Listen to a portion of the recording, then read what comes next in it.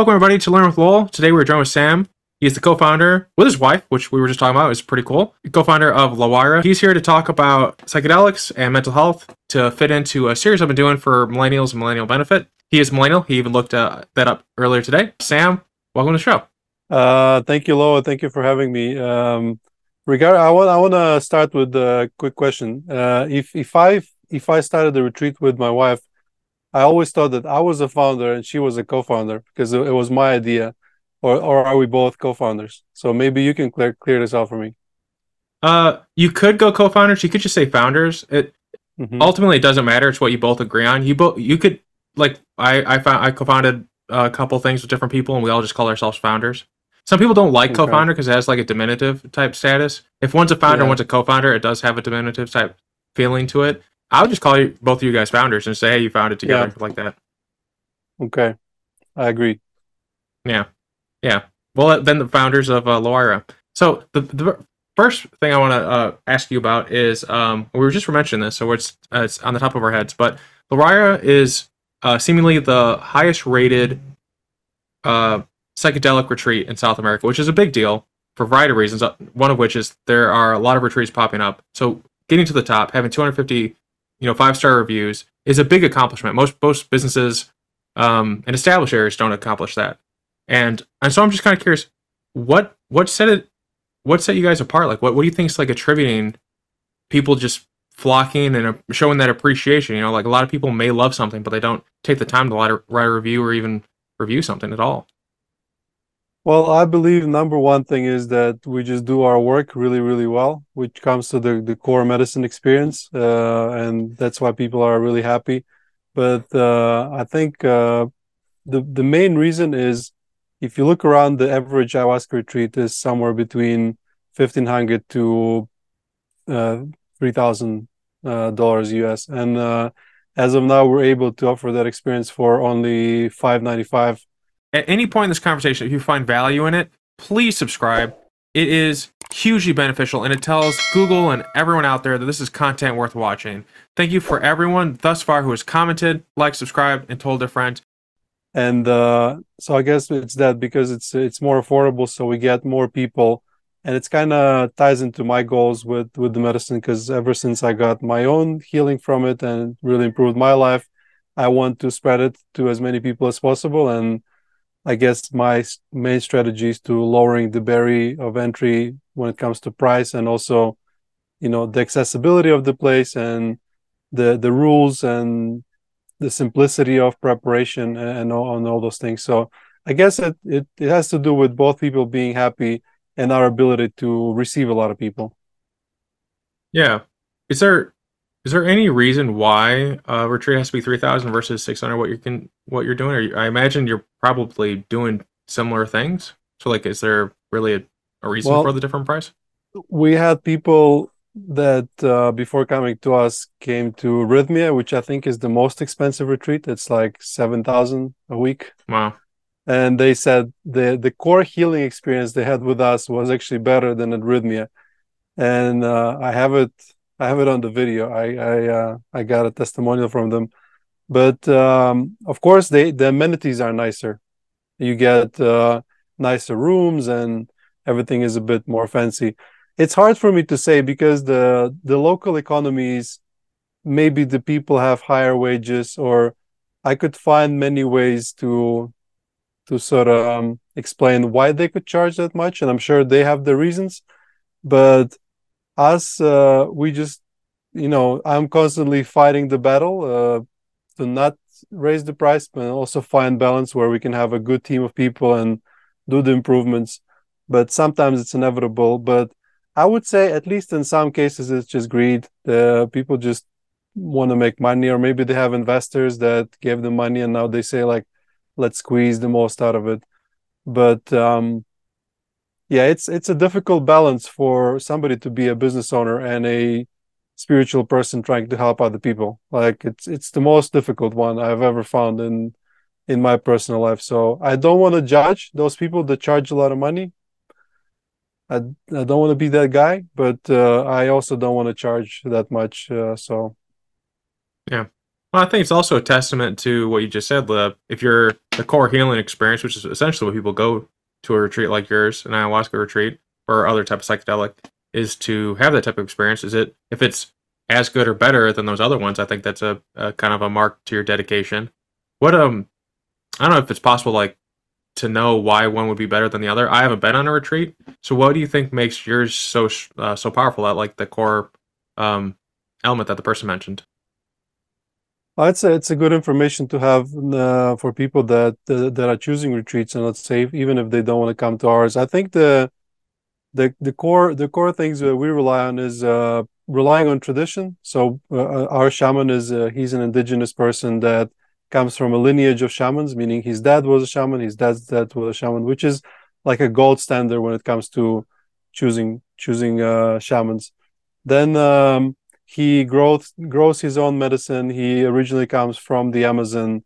He also cooks his own medicine, and each part of those steps in preparation, they have a ceremony. So it will be very different if you have somebody who maybe only recently started working with the medicine and then they go buy ayahuasca bottle in some black marketplace and then they give it to you, as opposed to a somebody who's been trained in it with a tradition and is actually like growing and harvesting their own ayahuasca sustainably.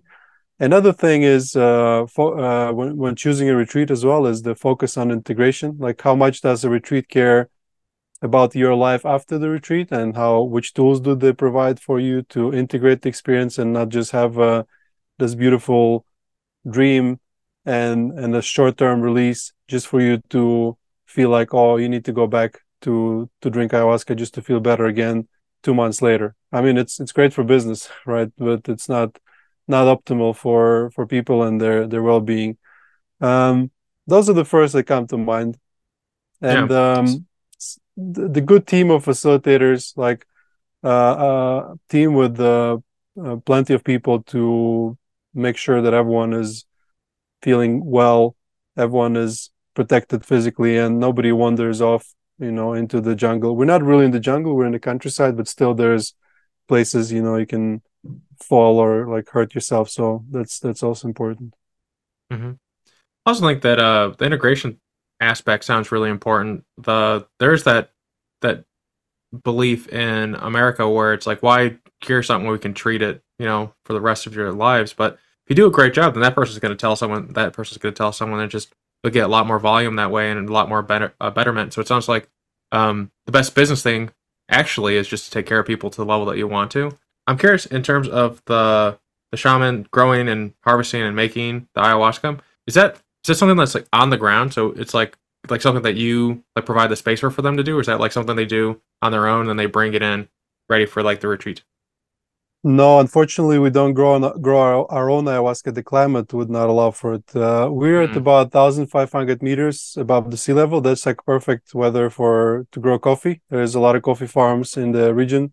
Ayahuasca needs to be much lower, where it's hotter. It would grow here, but it normally takes about 8 years for ayahuasca vine to mature for you to wow. harvest it. Here, it would take it 15, 20 years. So if I would start with planting my own ayahuasca here, we would only open a retreat 20 years from now. It would be late.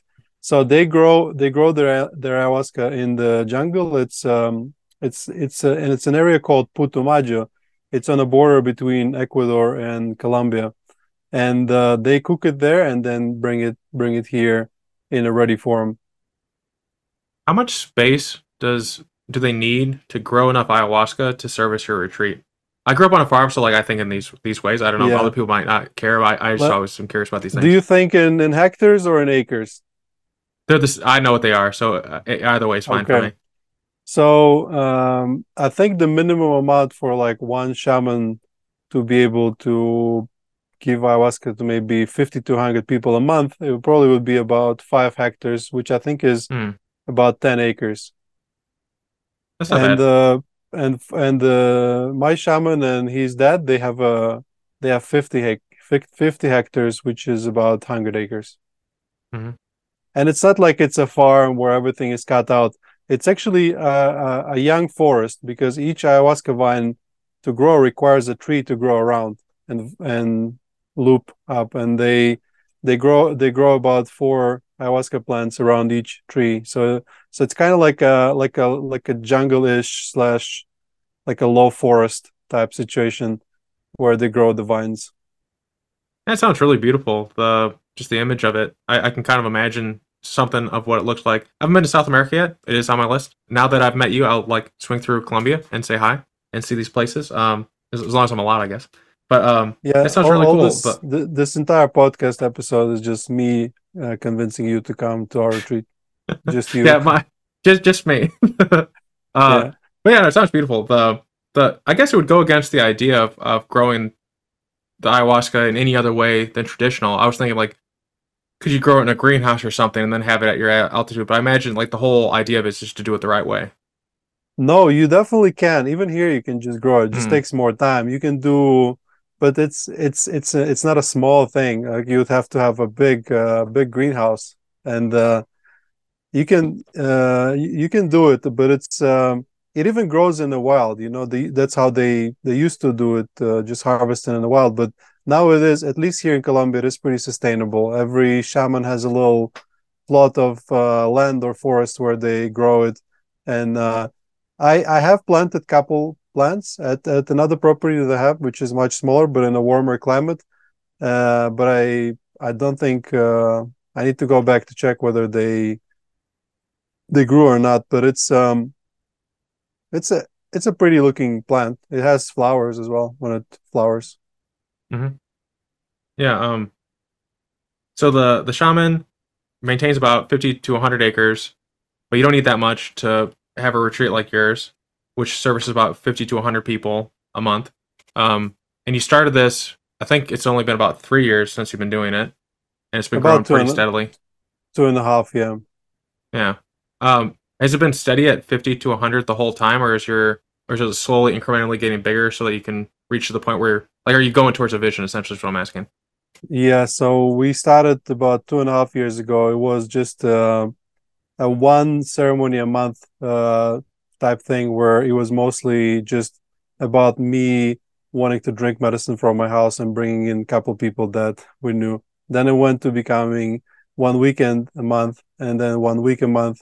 And I think about a year and maybe 2 months ago, we went to doing 2 weeks, and maybe 7 months ago we went to doing 2 weeks plus a long weekend 4 day. So as of now we're doing 18 days in every month, and they're filling up pretty quickly. So I think soon enough we'll have to do 3 weeks a month, and we'll keep increasing that till I burn out, and or I need a strategy for what to do after, because the resting time is getting less and less every time. It is a very difficult job to do. I do have a good team of facilitators, but yeah, I'm definitely gonna have to start building like two separate teams so that they can replace each other, because then otherwise it would become very difficult for the shaman as well, to work that much time, because he also needs time to go back and tend to his garden and the team of people that works that garden, because as you can imagine, uh, 50 hectares are not gonna uh, harvest themselves and control themselves by themselves. Yeah. Yeah. I was imagining their farm to be flat, but it also could be quite mountainous to go around. Like for anyone imagining, if you watch sports, like a football field is about an acre. So we're talking like Mm-hmm. a a lot of football fields. Like imagine the biggest stadium I've ever seen is bigger than that in terms of like the footprint. Mm. I was just thinking like maybe there could be like an upsell where like people after they've done the retreat they go and like help out with the plants as a way to like give back. They Mm-hmm. plant some more or something. I think that'd be fun. But in There terms of is parallelism, that go ahead. there's one retreat in Ecuador that has this great idea, and I even reached out to the owner and said like, this is genius. There is like a program where every person that comes to the retreat donates some small amount of money, like $10 or something like that, and they use that money to plant a vine to his name, basically, like that's his vine, and then he comes Mm, back a few years later.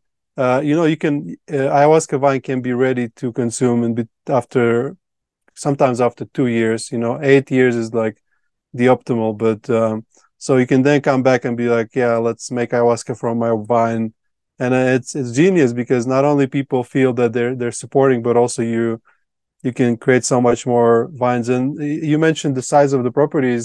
It's not because my shaman and his dad need this huge amount of ayahuasca now. It's we're kind of preparing for all the people that are going to come soon enough as the word gets out there, because yeah, I kind of feel that there will be a big wave of people that will need this healing, because the statistics is that 25 to 30% of people in the world are depressed or Yeah.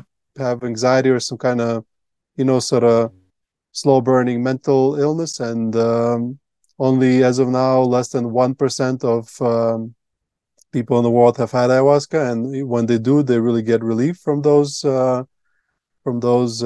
conditions. So we're kind of looking at close to 30% of people that need to come here and actually get the relief. And the only reason they're not here now is because they just don't know about it, or maybe they think ayahuasca is a drug, or maybe they think it's not safe. And I guess I'm my biggest job is to disprove it and explain that it is possible. That's why we collect a lot of video reviews from Hmm. people that just done the retreat. And because I believe that the more people other people can see that got the healing and see their happy faces, the less fear they have, because what stops most people from trying that healing modality is fear. You hear a lot Yeah. of crazy stories. Yeah, I think, well, to your point about the need, I think SSRIs are in the United States, just looking at the United States because I'm familiar with it. The United States is the largest prescriber of SSRIs in the world, like by a large margin. It's like 3 or 4 times as much as anything else. And I mean, they do what they're designed to do. I'm really been excited seeing all the psychedelic research that's been coming out and how they're slowly becoming medicinal in the United States, like psilocybin, Hmm. etc. It's been like rigorously tested and shown that like some of the bigger things, like I just think if you can help these like PTSD war veterans help with their PTSD, like imagine like anxiety and all Yeah. these other things going on. So I think there's a wave changing, and there is a lot of mental illness, and there's a lot of fear going on in the world, and the media and everything has got maybe a hand in there Yeah. too. And so stuff like what you're building and you're working on is, yeah, it's going to be very needed. If anything, it's like you could probably expand like 20-30% every year, and I bet you'd probably meet demand every year, because I think there's going to be a lot of people who want the right type of help, and the science is coming to back it up, which is great too. So it's like Hmm. you got the medicine and history of it that's been used for I think 5,000 years or more. Yeah. And then you have the researchers now to learning like, hey, why does this even work? Why is it that way and stuff like that, which I think is really cool. It it's coming. The psychedelic renaissance, as they call it, Hmm. is coming. You can feel it. And you mentioned PTSD and you mentioned SSRIs. So we have a lot of veterans that come through. At least every group we have at least on average one veteran. So I am also slowly preparing a lot of information for the veteran program. We are planning to, when we can, we're planning to launch a veteran program where we will do retreats especially for veterans, and it's mostly for them because they would be much more comfortable sharing, and also for other people because some people might not necessarily like to be in the vicinity of like a, you can say, trained killers losing control. It's a bit tricky.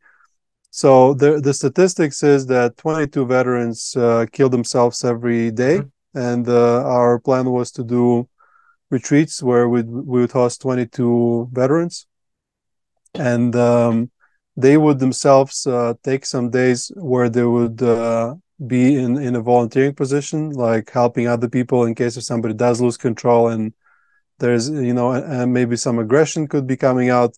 So we were thinking about that. But about SSRIs and PTSD in veterans, one veteran that we had explained it the best way. He said that VA, the veteran Hmm. organization, they they don't care if you are happy. All they care is that you don't kill yourself and you have a job and you're a functioning person. And to the large extent, the government in US is kind of same. They don't really care if you're happy and you're fulfilling your life goals. What they care for is you're not hungry and you're not sick and you're doing your job and you're performing your role in a society and the big machine. So he said, this veteran, and he's very very well spoken, and I really loved his explanation. He said that SSRIs numb you down, and Hmm. they just they just allow you to survive, but at never at any given point you're not happy. My own analogy with SSRIs would be, let's say you cut your hand and you have this wound with the pus in it, and SSRIs is like a bondage on top of that and the painkiller. So you still have Hmm. the problem there, and you're just covering it up and you're covering it up, and you don't feel pain, but it's not going to get better by itself. Whether ayahuasca is like taking all this off and making a surgery and like washing the pus out, and it will hurt as hell, right? But it will heal. Hmm. And, to the extent where you'll get, a tiny scar and you'll be okay. So it's the whole system of covering the symptoms and never addressing the root trauma. I think one of the if you talk to people suffering from different addictions and you ask them like what was the feeling they liked from the addiction, like what kept them going back, the whether it's heroin or any of the other alcohol or whatever, the feeling that they like from what I've read and talked to people about is that it makes them feel numb. Like the lack of feeling is actually what they like. It's like sure it feels good for a component of it or whatever, but actually the feeling they like is just the complete like destruction of feeling. So for whatever they're like escaping or whatever, that numbness is what they're looking for. So it's interesting that SSRIs, which are designed to help people and stuff, give the same exact feeling, which is terrible. Yeah, I'm pretty Yeah. excited for the psychedelics renaissance, especially with all the science and stuff going behind it to back it up, so people know it's safe and whatnot. For ayahuasca, what made you choose ayahuasca over? I think there's a lot of other psychedelics. I don't know the number. There's probably a lot. So why ayahuasca? Who said I chose ayahuasca? Ayahuasca chose me. Yeah. It's not as simple. Yeah, I back in the day when I still thought psychedelics are drugs, or I thought ayahuasca was a drug, I never tried anything. I think I tried smoking weed like a couple times and didn't feel anything. So I was definitely not the kind of person that would go and do ayahuasca or drink ayahuasca in the jungle. But I kind of started to get messages from people around me and hearing information everywhere. And even before I accepted to myself that I might have a problem mentally and I maybe need help, I the curiosity I guess I had was so big that even though I was afraid to do it, I still did it. So the first ever psychedelic I did, or the first ever, if you call it a drug experience, was for me was ayahuasca. And after that, just things just started changing. Like everything from starting a retreat to me being where I am now has some kind of synchronicity involved. So it was never like a plan. I'm gonna go to South America and start an ayahuasca retreat. It all just sort of slowly happened, and it's hard to even trace the exact moment it happened. So ayahuasca found me, and it's funny. Like when you get into this point of life where you start hearing about ayahuasca from everywhere. Your friend just told you that, and then you saw it on TV, and next day, it might be somebody listening to your podcast now. They're like, wow, like I keep hearing about this ayahuasca thing. It really works like this. It comes into your life and starts like knocking on your door, like till eventually you come to the point where you realize, yeah, I think I need it. I think it's time for me to do it. And then I guess that sort of goes away, that the pressure.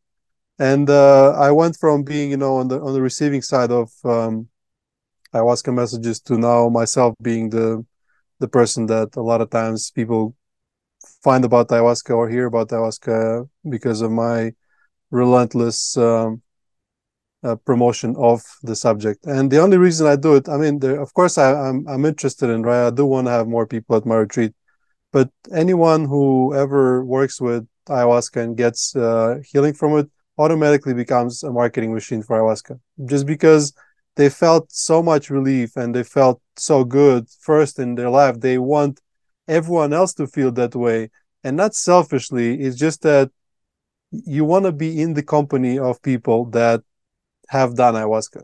These people, like every time we get a group, group arrives and there's different people and there's different tensions and negativity, normal people. But in the end of the retreat, everyone's just so happy and light, and you don't want them to leave. And then they leave, and we get another group of sad, angry people.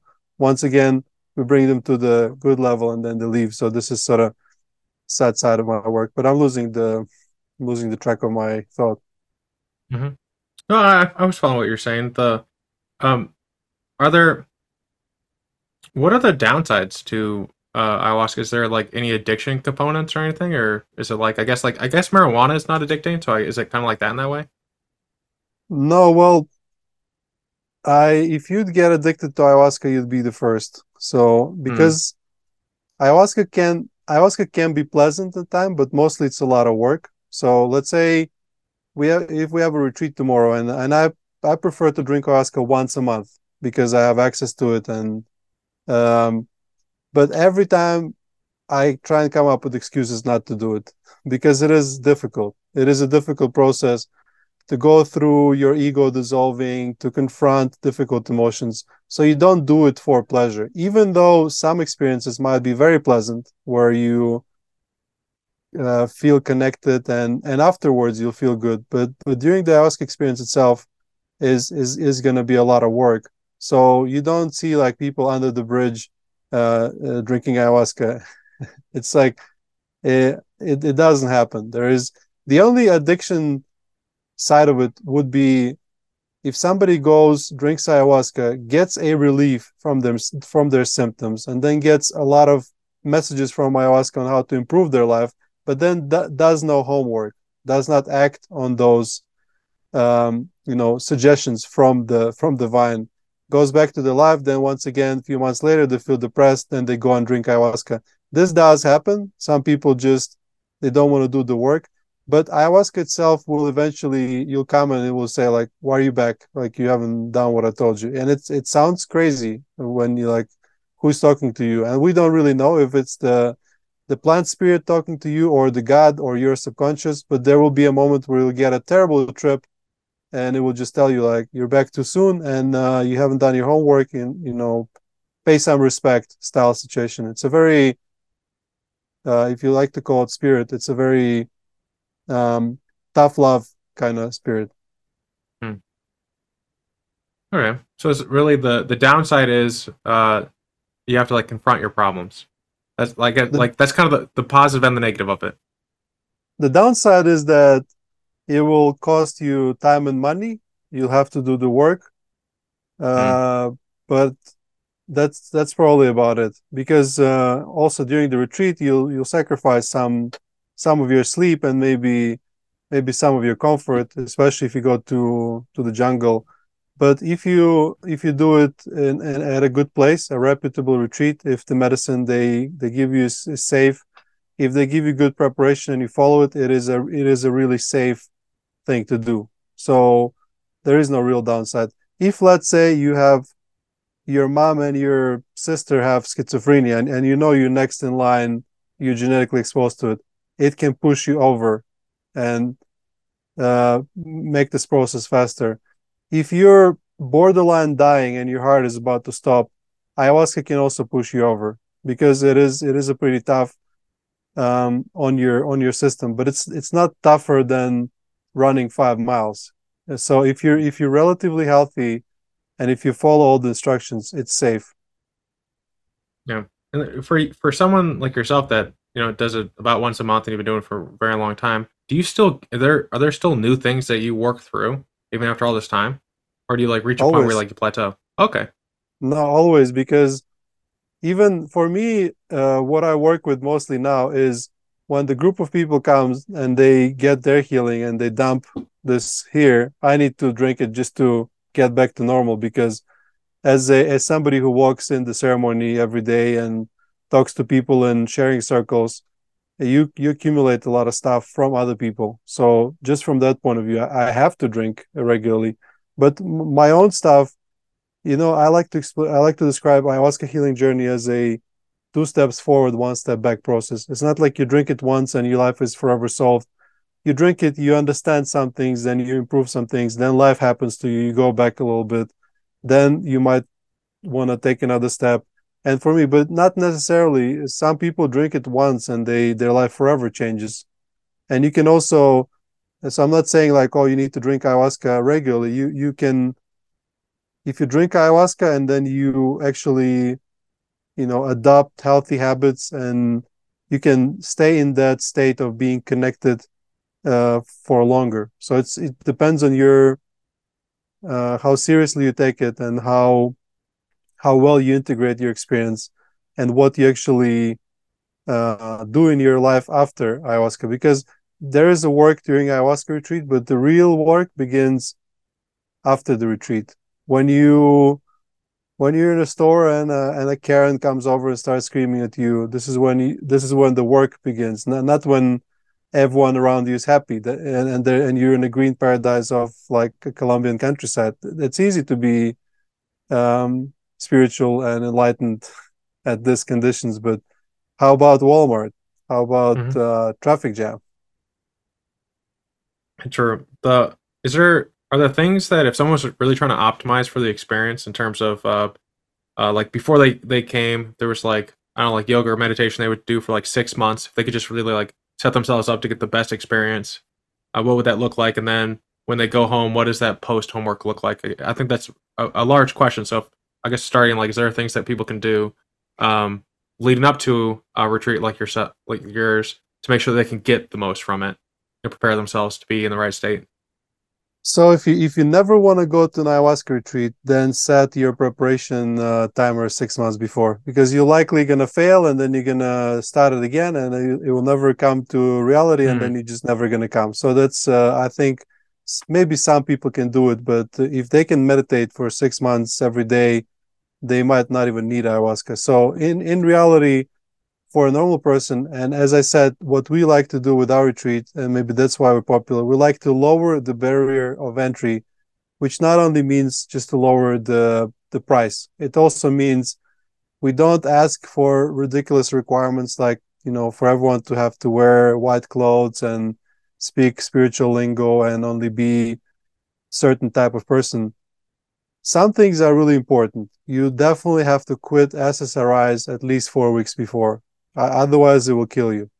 It can literally cause, that's called serotonin syndrome, and it can hurt you. So anything psychoactive medicine wise, you need to quit 4 weeks before. 2 weeks before, you need to quit smoking weed, stop drinking. But when it comes to diet or habits, if you if you're gonna start meditating and journaling 4 weeks before, it's amazing. But if for some reason you fail for a few days, it doesn't mean that you cannot come.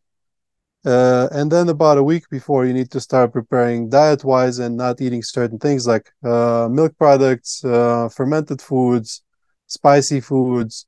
It's a big list. If you ever come to the retreat, I'll send it to you, and I'm sure any other retreat operators would do that as well. But some places ask you to go vegan for several months, and maybe it will enhance your experience by 1%, but it's not. It will just push most people away, and I would rather have somebody eat a burger 2 days before the retreat, just because those are depressed and anxious people. You don't want to expect them to be, at their best before they even had the healing done to them.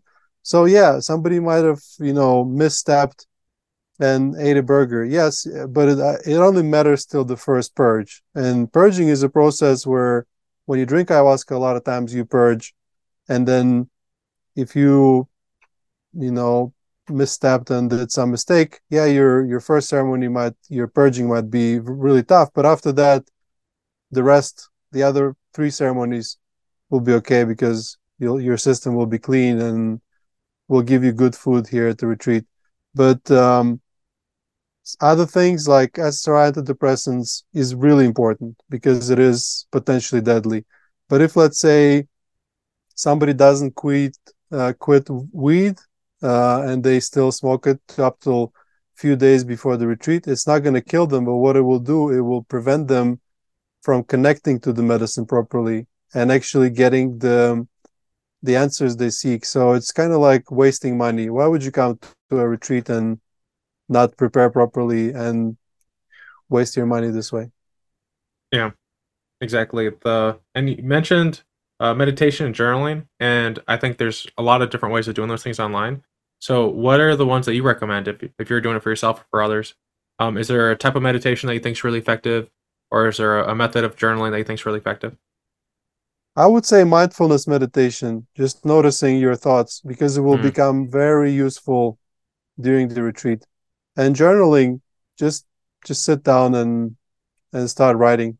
It it's not to be too complicated. For people that arrive to our retreat, we provide them with a journal. It's an integration journal, so it has a structure to it to integrate to help better integrate ceremonies. And after that, it has also like a free flow style journal. So yeah, some structure might be useful, but I guess it's more applicable after you actually have your ayahuasca experience. mm. And then, why is there any like logic to like spicy food? I felt like of all the things you list, it's like, oh, spicy food's kind of like an odd one to have on there. Honestly, I don't know. I've read there's some pretty pretty clear science on why fermented foods are not good, and I would not be able to recall it from the top of my head. Hmm. But spicy food, I don't know why. It's just sometimes when you come to a new tradition, all you can do is just follow the tradition, Hmm. and yeah, there's so many things you can and cannot do, and to sort of retest them and make sure that if they're correct or not, that would be impossible. Like, for example, citrus fruits or acidic foods, they will take away from the strength of your experience. But what about spicy food? I don't know. I don't really know the real like pharmacology side of the of why. I wish I Yeah, knew. yeah. Well, if anyone listening knows, put it in the comments or email me, and I'll send it to you as well, and then we'll all learn Sounds good. together. This And is then, how we learn. yes, you mentioned purging. So, like when you drink it the first time, like you throw up, essentially. Is it like Not on the, not purpose? just not just the first time. It might happen a couple times throughout the retreat. Uh, it is a part that people dread the most, and they some people don't drink ayahuasca just because they don't like to throw up. Strangely enough, it will during the retreat it will become one of your favorite parts, and you get really good at throwing up. And it is because in the local tradition they don't say to puke; they say aliviar, which means to alleviate.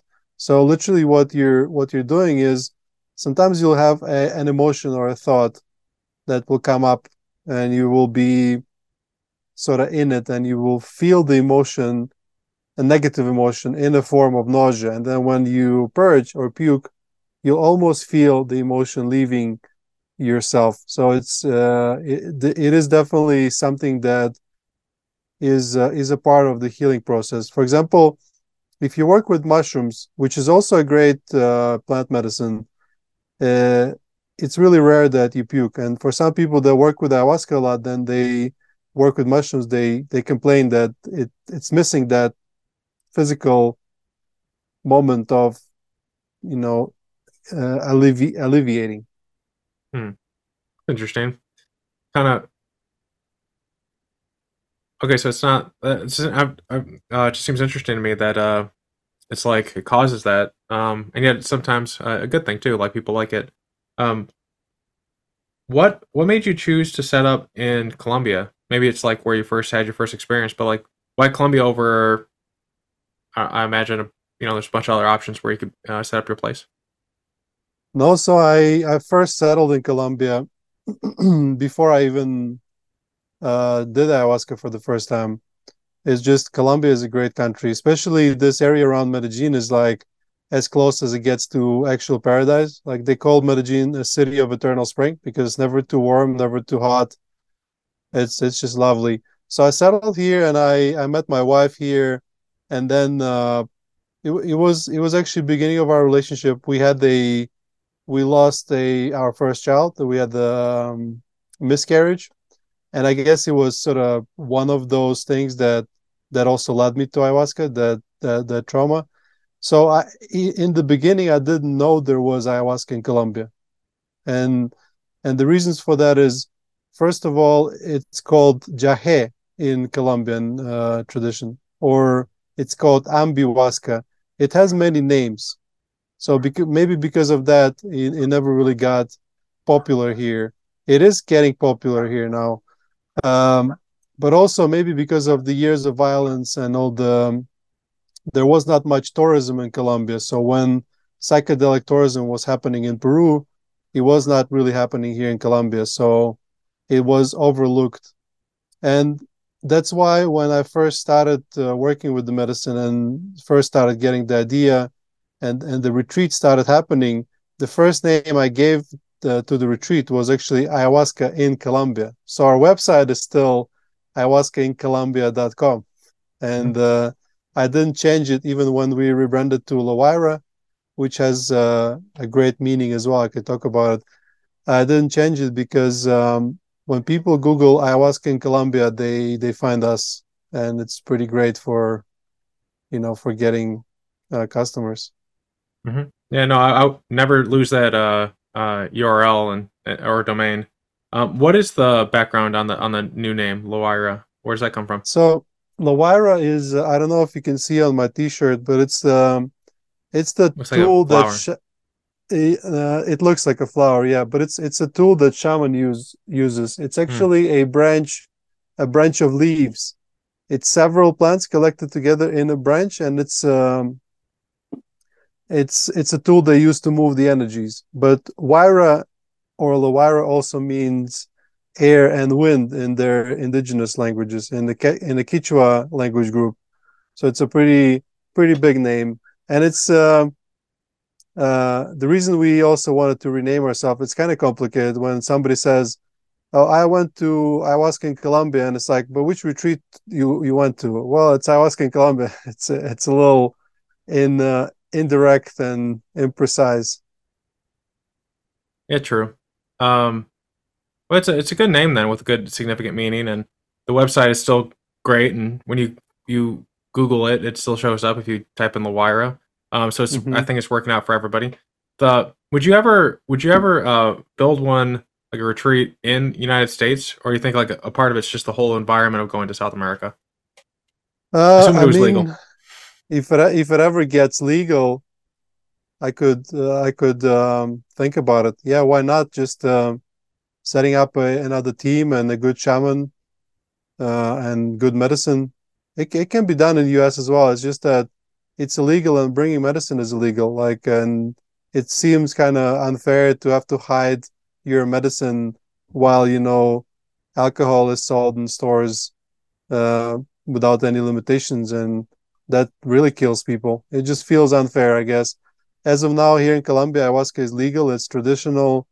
It also grows here. I think for somebody who really wants to take it seriously, even getting out of the US to drink ayahuasca will be therapeutic as well. Because not to sort of sound like I don't like US, but at the moment it's a pretty toxic place. And getting out of there and just seeing how other people live, how, for example, how Colombians are so happy with so little is therapeutic in itself. And then you go back to US with a new mentality and a new sense of well-being. So yeah, don't whatever you'll miss on the whatever money you spend, whatever extra money you spend on the flight tickets, you'll save them on the retreat prices and everything else. If you want to travel in Colombia afterwards as well, it's a pretty affordable place and it's very safe now. It's much safer than many big cities in the US. For example, Medellin used to be like a murder capital, but now there's many big US cities that are above it in the list. Yeah, and I imagine businesses and retreats like yours will be a stabilizing effect because you'll be employing people from that community as well, and then more people have jobs, less likely they're to murder each other. I would guess. Definitely, the economy has been improving as well. COVID was a bit of a pushback, but generally you can see how it gets better. Almost, if you went to Medellin 5 years ago and you come here now, you'll see the difference. And yeah, it's the work we do as well, and the fact that we attract many foreigners, and the money sort of sips through and goes to indigenous communities as well, and the locals here, like our kitchen ladies, you know, when people give them tips, they're really surprised and happy Mhm. because there's not much tipping culture here in Colombia. Yeah, it's a very American thing. The you're originally from Latvia though. Hmm. Um, what what's that journey like from growing up in I don't know, maybe being born there, growing up somewhere else or whatever, but how do you go from Latvia to Colombia? A long story, but I was actually born in Soviet Union. So my first 3 years, I guess, were in Soviet Union. Then Hmm, Soviet that's a Union fun fell time. apart. Yeah, it's uh, I guess yeah, don't remember much of it, but Hmm, then I grew up in Latvia, and I never really worked in Latvia because I was working in offshore oil and gas. So I would always work on platforms at sea or ships. And I never really liked my work too much. I did it mostly for money, so I wasn't really happy. And about 7 years ago, I got a little tired, and I quit my job, quit my relationship, and I went on a 1 year trip around South America, which just so happened to be started in Colombia. And I spent 3 months in Colombia, 2 months in Peru, 1 month in Ecuador, then went back to Europe to work a little more. And when it came time for me to go back to South America, I realized that the further away I went from the Medellin area, the less I liked it. So I just came back here, and for a few years, I lived half a year here and half a year in Europe, till eventually I just settled here. It's I just love it here so much. As I mentioned already, people are much nicer, much happier.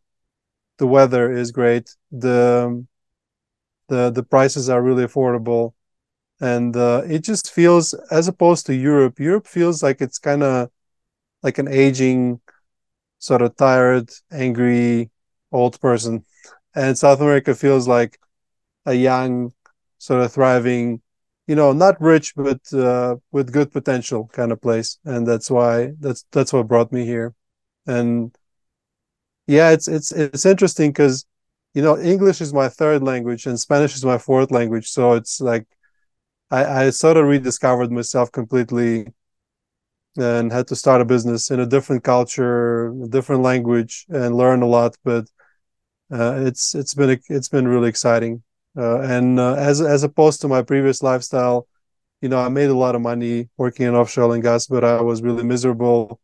And now I'm sort of not really making much money, but I'm pretty happy. And a lot of grateful people and a lot of learning. And it's when you work in this field, it's also it feels like I did not just create an ayahuasca retreat for people. I also created it for myself, because you're in this healing container and you can never really uh, escape your own healing, because life happens and it pushes you down, and then you use the tools you provide to other people to go back up and continuously get better, and it's a lifelong pursuit.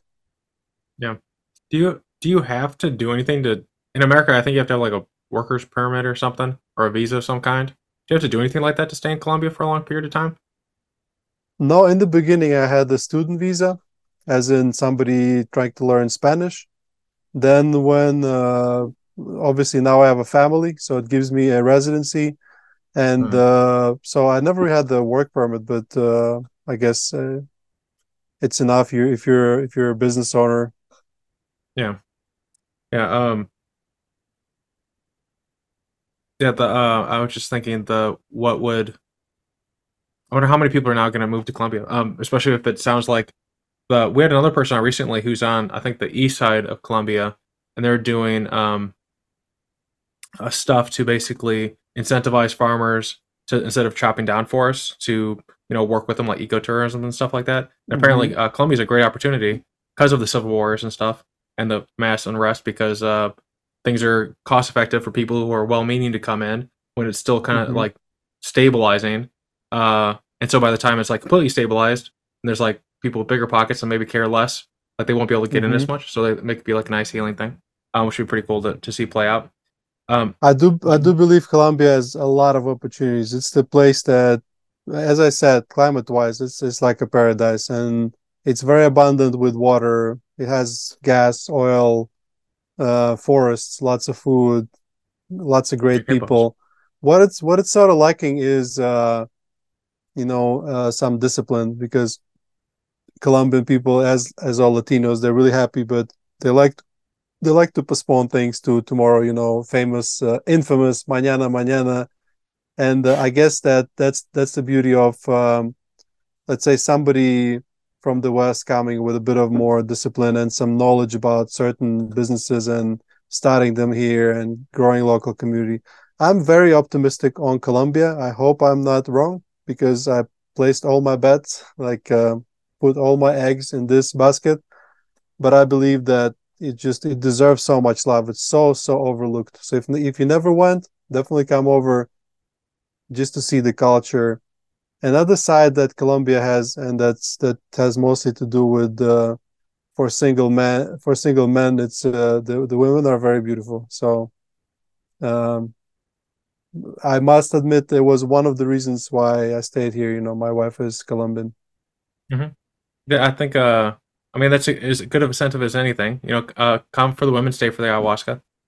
Um, I like to it's a. say um, some people that come to Colombia for wrong reasons, like cocaine Hmm. and prostitution. Unfortunately, I would like to rebrand Colombia from bad drugs to good drugs and come for cocaine, stay for ayahuasca. Because people, for example, a lot of veterans, they come for that. And that's because Hmm. they're in pain, they're running away from their pain through the addiction to drugs.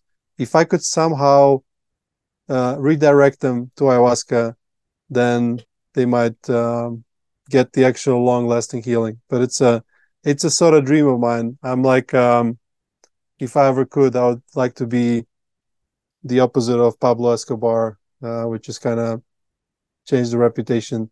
Of course, I won't be alone. There's a lot of other retreat operators here, and it's a growing industry, and it's great. It's This country really deserves a different brand.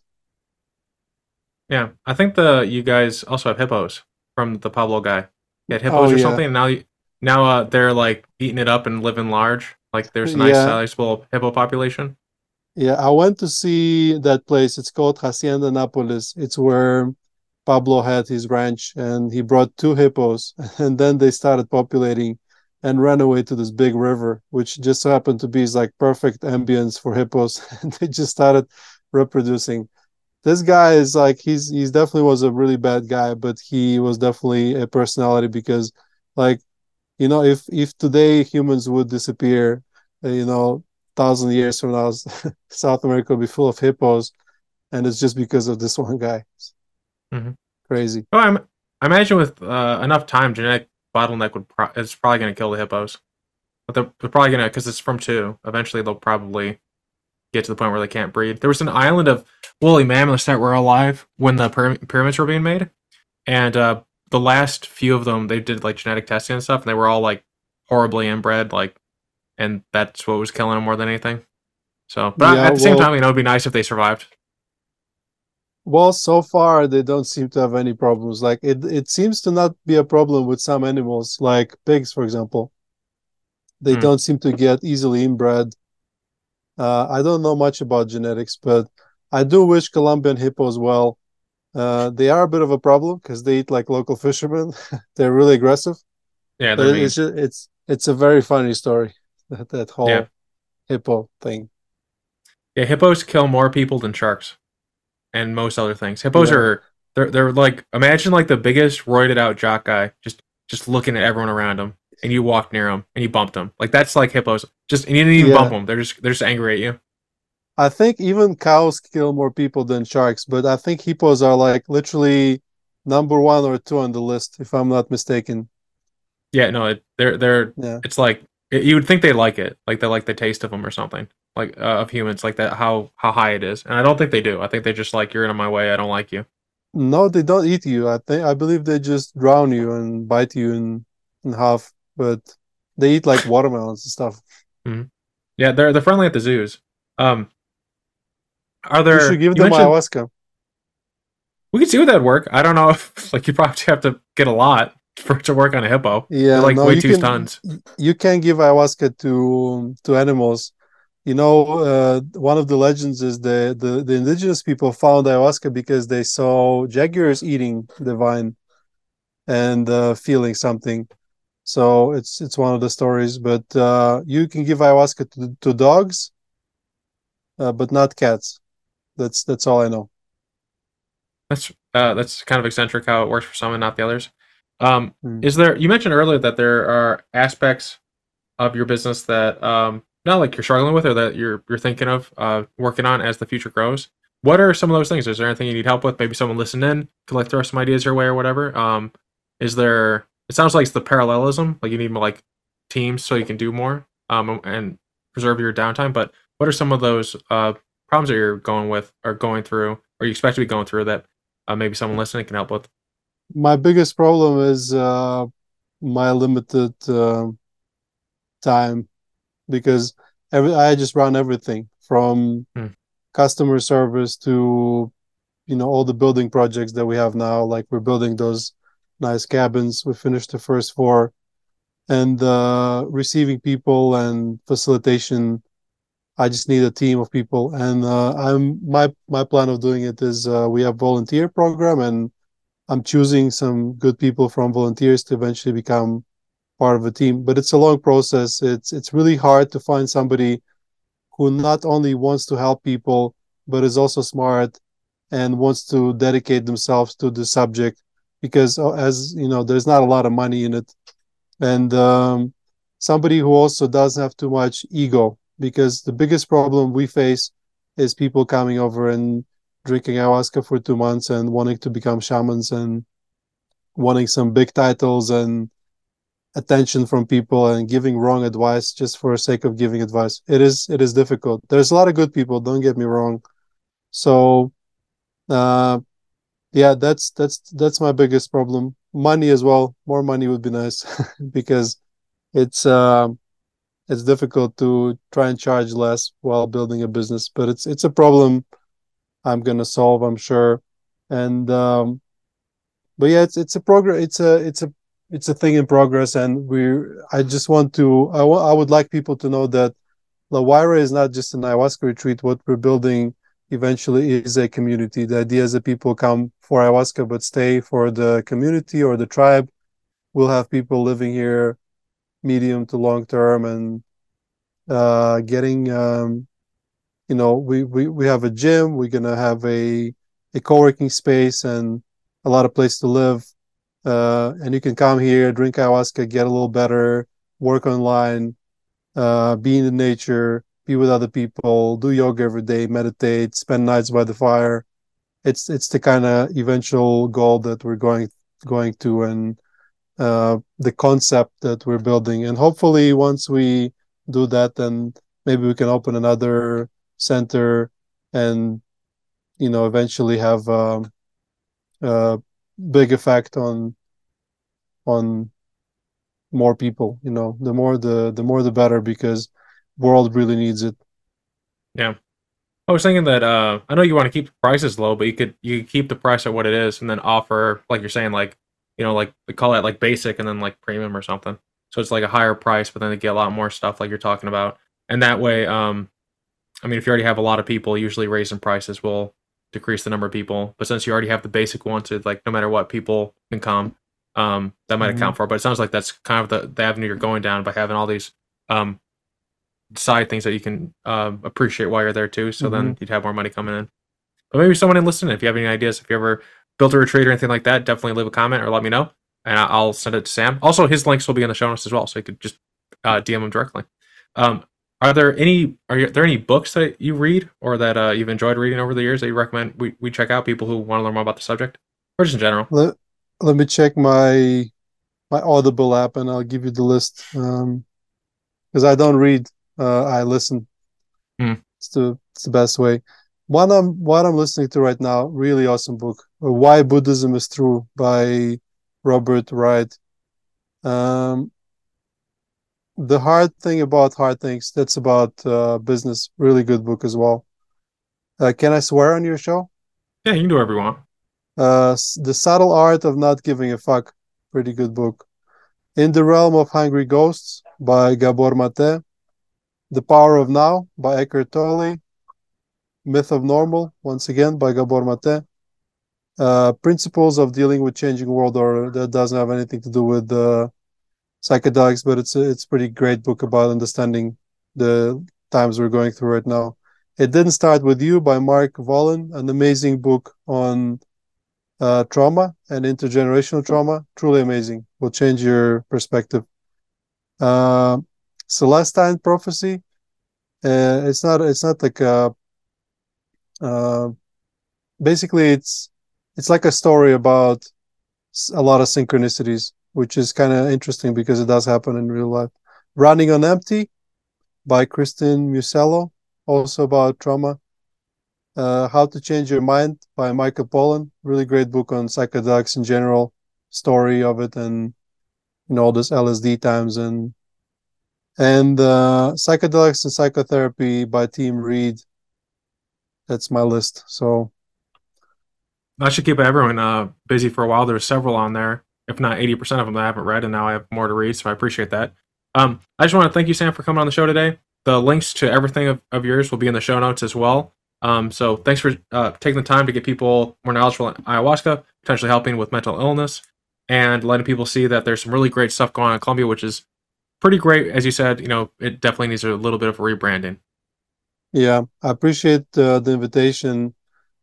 It was a great conversation, Lowell. So thank you for having me. And you're invited to LaWayra as well. Maybe we can do next podcast one-on-one with those nice Rode mics that you liked so Hmm. much.